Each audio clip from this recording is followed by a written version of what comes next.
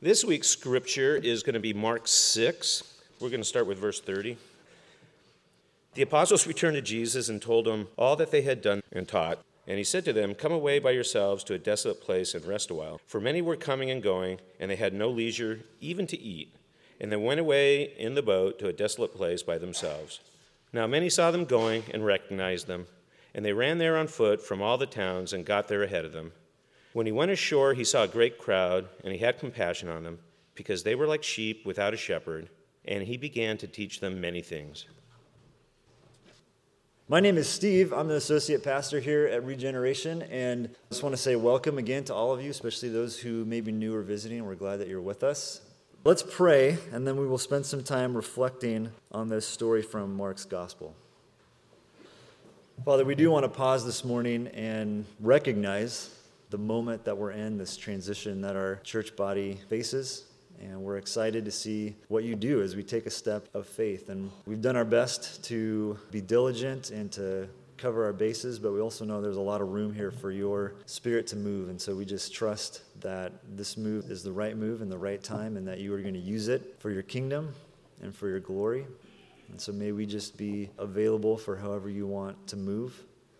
And may we continue to work together to make this church a space for people to explore what it means to follow Jesus. And may more and more folks experience the good news of Jesus, his death and his resurrection, the grace that you offer through our community, through your word, and through what happens here on Sunday mornings.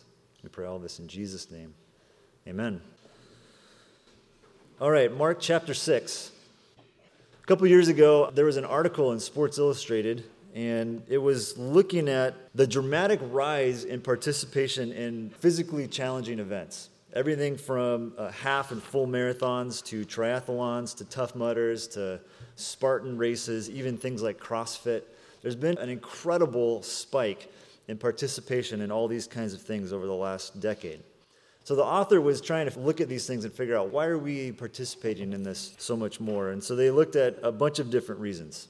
Everything from we just live in a more health-conscious culture to better marketing to social media. We see our friend doing some like Tough Mudder thing and like all victorious at the end, and we're like, I want to do that. So we sign up for them.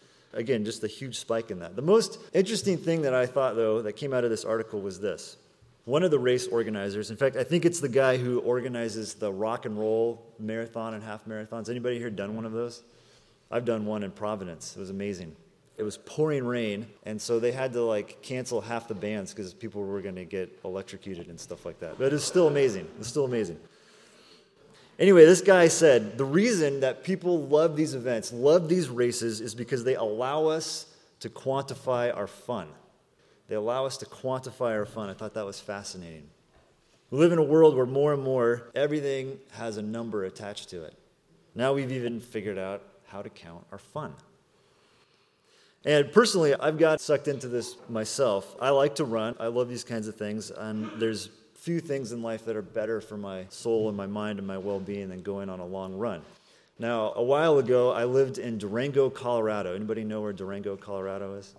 Southwest corner of the state. It's a funky, small town where people sort of flock there because they love doing outdoor activities. It's considered the mountain biking capital of the world. And the joke in Durango is that the bikes are worth more than the cars. And having lived there, there's a lot of truth to that joke. Now in Durango, there are some incredible mountains and trails. And so while I lived there, I discovered the joy of trail running. Now, running around in the hills was a lot of fun and brought a lot of life to me, but I found that it wasn't enough. And so I discovered that there was a series of trail races over one summer that I was living there. And so I signed up for these. There were 4 races. And I thought, this is going to be great. This is going to help me be consistent and disciplined and work hard. And, of course, it's going to help me quantify my fun. I'm going to know if I'm getting better, if I'm doing it right. So just a quick story about my first race. The first race was set up into 2 courses. There was a 4.5-mile course and then a 7-mile course. And since it was the first time that I'd ever done anything like this, I thought, I'll sign up for the short one. And so my primary goal at this first race was to avoid getting lapped by any of the long course runners. Then race day comes, and I'm warming up, and I discover that the Durango High School cross-country team is running in the race as well. And so then I thought to myself, okay, new goal. beat the high school kids. So I accomplished my first goal. I was not, at least to my knowledge, lapped by any of the longer course racers. But as I got towards the end of the race, I realized I'm getting trashed by the cross-country team. They are taking me to school, literally. But there's this moment where towards the very end of the race, we kind of come down out of the mountain and into this meadow, and there's a clearing, and you can see the finish line off in the distance, and I can see all the people who are between me and the finish line, and I notice that there's still one more cross-country runner on the course, and so I thought, I'm going to beat her. So I start upping my tempo, and I'm getting ready for the strong finish, and I'm actually even gaining some ground, and all of a sudden I notice that over to the side is a guy that's really cheering her on. I don't know if it was her dad or her coach or whatever, but he's really into it, calling out her name, encouraging her to finish strong. And he looks at me, and he sees that I'm gaining some ground on her. And he looks at her, and he looks back at me, and he looks at her, and he goes, "Bury that guy."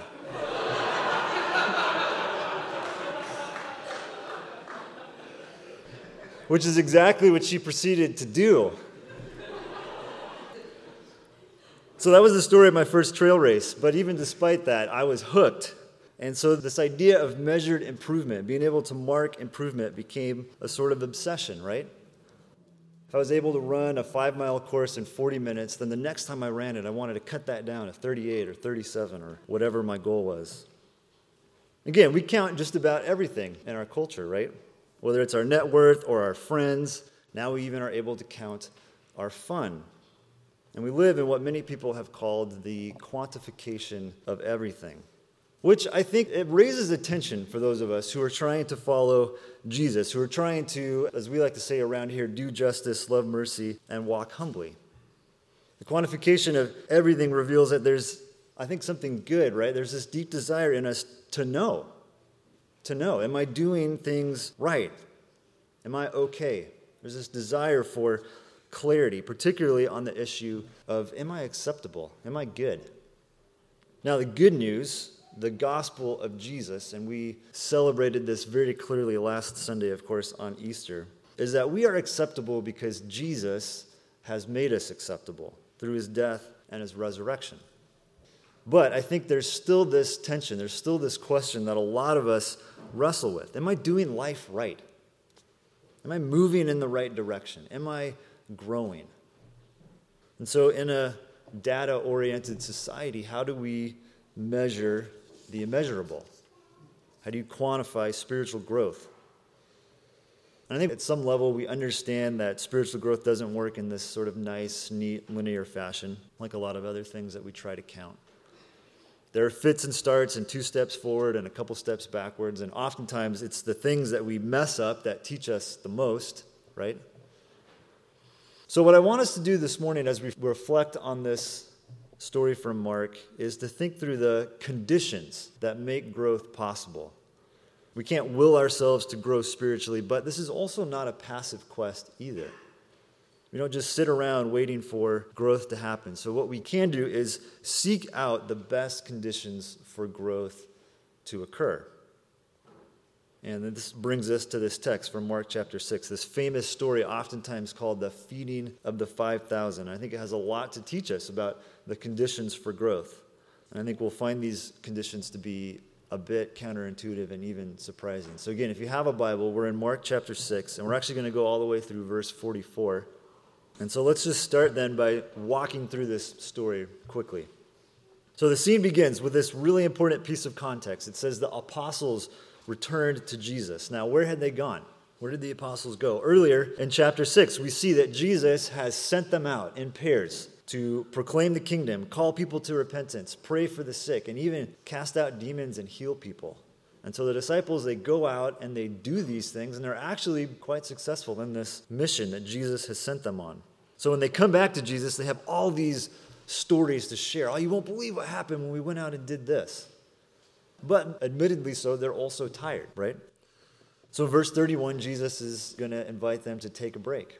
Hey, let's get away from all this, go off by ourselves. You guys can recuperate from your adventure. We'll process this a little bit, and then we'll move on to the next thing. But, of course, the plan is foiled. Verse 31, they had no leisure even to eat. Now, at this point in his life, Jesus is still very much a rock star.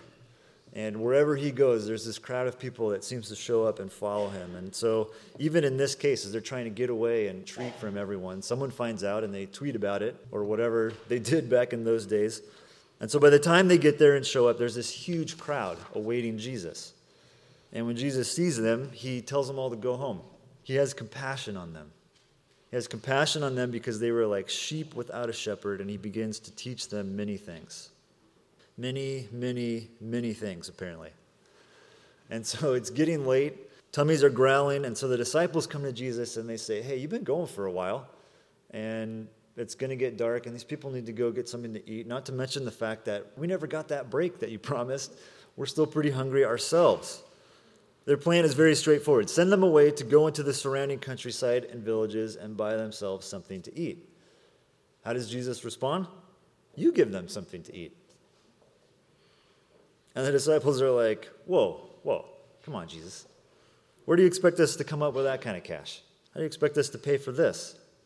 And just a little bit of context, they refer to this denomination of money called the denarius. And so one denarius was roughly worth about a day's wage for the common laborer. So what they're saying is, hey, to feed all these people, it's going to take the better part of a year's salary. No one's got that kind of money, Jesus. We can't do this.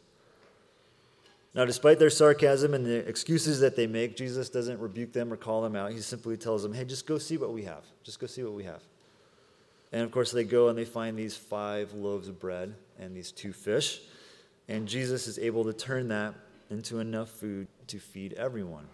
And not just feed everyone, but there's an abundance of food, right? There's all this food left over. They all ate and were satisfied, and they took up 12 baskets full of broken pieces and of the fish. Now, again, I think this story teaches us a lot about the conditions for growth. 5, what I would call counterintuitive or surprising conditions needed for growth to happen in our lives. So, first, the best place to grow is right here. Many of us, I think, fall into the trap of equating growth with these really intense, even emotional moments and experiences. Things like retreats or mission trips or something that's just sort of out of the ordinary, right? And it's not to say that those things are bad at all. I can list many of those kinds of experiences in my own life, trips all over the world, an Urbana missions conference that I went to as a college student, studying scripture with friends on Catalina Island, and on and on. There's all kinds of these experiences that I have had, and I'm sure you've probably had some of those yourself. But I think there's a danger here, and the danger is that we think we need to go there. We need to go somewhere else, right, to have this kind of experience with God again, and we can miss out on what God is doing right here, right now.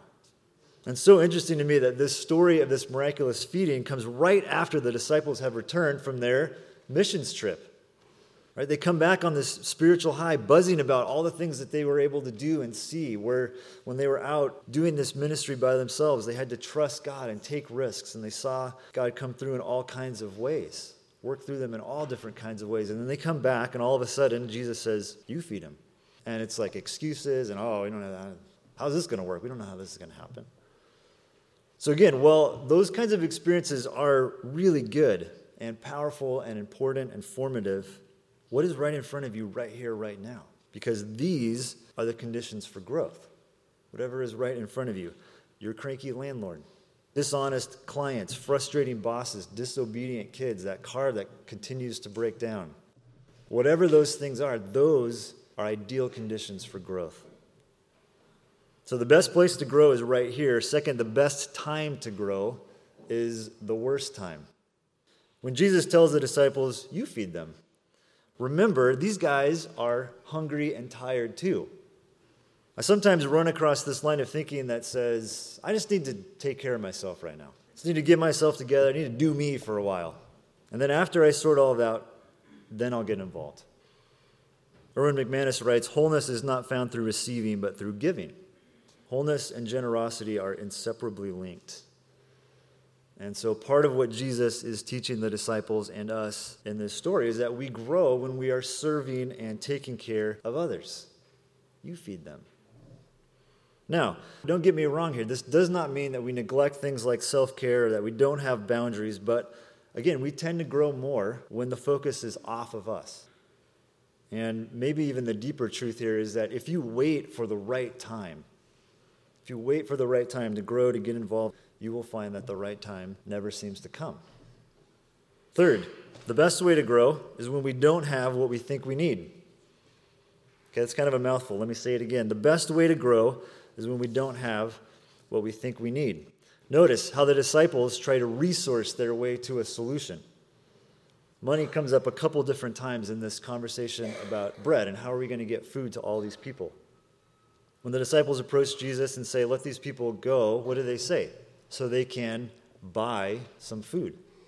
And then when Jesus says, no, you give them something to eat, they respond by noting how expensive it's going to be to buy food for all of these people. But notice that Jesus never talks about money in this conversation. Jesus never says anything about money. How often do we just throw money at an issue? And if we don't have money to throw at that particular issue, how much time and energy do we spend wishing for, dreaming about some money that we would like to throw at that issue? I think there's all kinds of personal applications here, but I want us to sit with this as a church for a moment. It's easy to look at whatever the challenge is in front of us and to think about money and resources. If we owned a building, if we had a playground, if we had a bigger parking lot, if we had more of this or more of that, then we'd be able to do this, that, and the other thing, right? But here's the thing. Jesus isn't concerned about what we don't have. Jesus isn't concerned with what we don't have. He's thinking about what we do have. In fact, that's the question that he asks in the story. What do you have? Go see. What do you have? Because what we actually have, whether we're talking about our personal lives or the life of the church, that's what Jesus is going to use to bring growth. Fourth, we grow when we are in on the action. We grow when we are in on the action. Now we know how this story ends. Okay, Jesus is going to take care of these hungry people. He's going to make sure that they get food one way or the other. But he starts with the disciples. You feed them. He starts with them because he knows they just went and did some really amazing things. He's heard some of their stories, and he wants them to continue building on the experience that they've had. He starts with them because they have all that they need to feed all these people. 5 loaves of bread and 2 fish. Not the kind of resources that are going to inspire a ton of confidence, but they are enough. And then I think he starts with them because he's going to do something really cool, and he wants them to be in on it. He's giving them a chance to participate in his ministry again, to experience his provision for them in this whole other kind of new, tangible, visceral way. Imagine Peter grabbing this loaf of bread and this 1 fish, and I don't know if he's got a basket or whatever, but he's kind of holding it, and he walks up to the first family, and he's kind of apologetically like, here you go. But then he just keeps reaching in, and there's more. There's another loaf of bread, and there's another fish. I don't know why, but the fish one is funny to me. Like, what would that have been like? Were they like flopping around in there, or were there just bits of fish that kept showing up? But imagine, again, if you're Peter and you're able to do that, you're walking around. Every time you reach in, there's another loaf of bread. There's another fish. But they miss out. They miss out on this opportunity to experience Jesus' provision for them in a whole new way. Jesus working through them, not just next to them.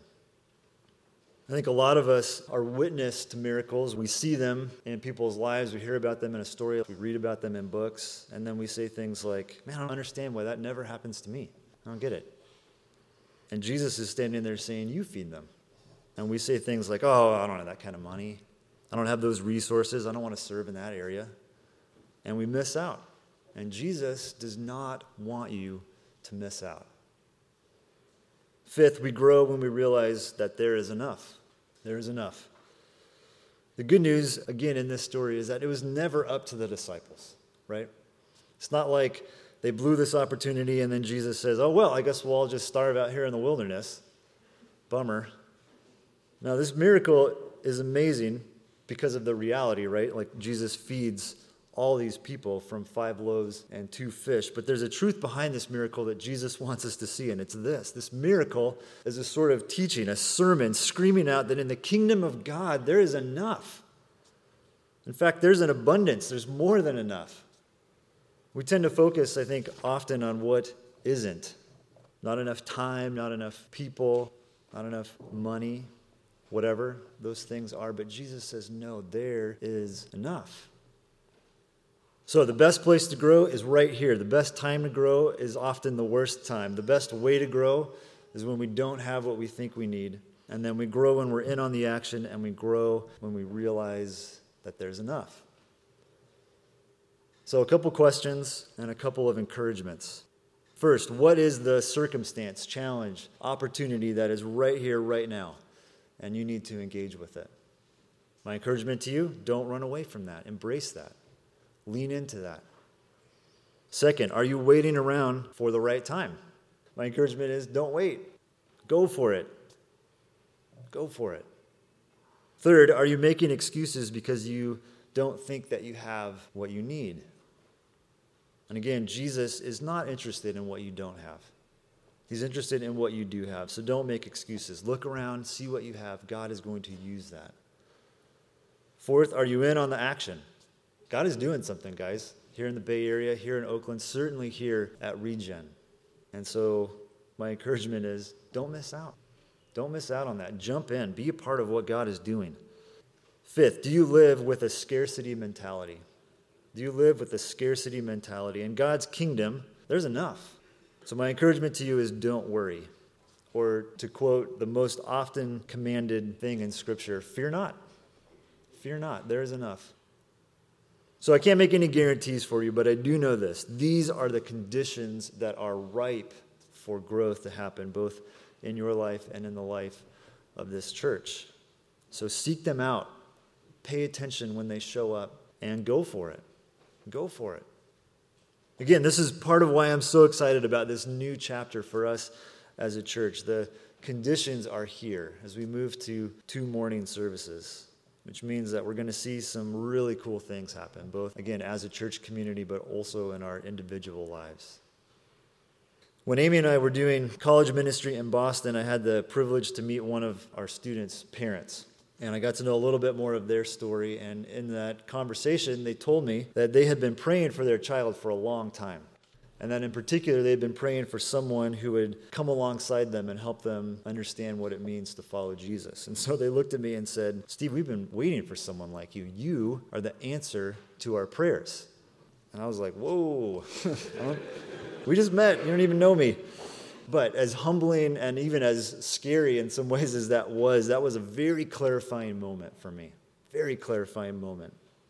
And to go back to where we started, again, I think we love data in our culture because we so often lack clarity. And numbers, if nothing else, at least bring a semblance of clarity into our lives. But you don't need a number, you don't need a spreadsheet to tell you this. You can be the answer to someone's prayer. And right now, there are people here in Oakland who are praying for a church to belong to. There are hungry people praying for a meal, confused people praying for truth, lonely people praying for a friend. And we can be the answer to their prayers. There are sheep here without a shepherd, and Jesus, we see in this story, is moved by deep compassion for them. And so his invitation to us is to work with him in extending that compassion to those people. And here's the thing. When we join Jesus in that work, we mysteriously become the answer to someone else's prayer, and we will see growth. We'll see it. So this is my prayer for us as we move into this new chapter in the life of our church, that we would see this moment right now as a context for growth, that we would jump in and serve, whether we have it all together or not, whether we have what we think we need or not, that we would use what we've been given to extend compassion to others, and that we join Jesus in his abundance to serve the city of Oakland. Let's pray. Father, thank you for this story. It's a famous story. It's one that maybe we've heard before, and yet there's a lot of depth and richness to it. And God, as we move into a new, maybe even scary stage, time of transition, may we know that you are working and that these conditions are the kinds of conditions where you tend to do some of your most amazing and best work. And so help us to have the eyes to see and the ears to hear where you're moving. May we join you there. And God, please use us as a church to be the answer to other people's prayers. People who are seeking you, who are seeking community, who are seeking truth. May they find it here, God. We pray all this in Jesus' name. Amen.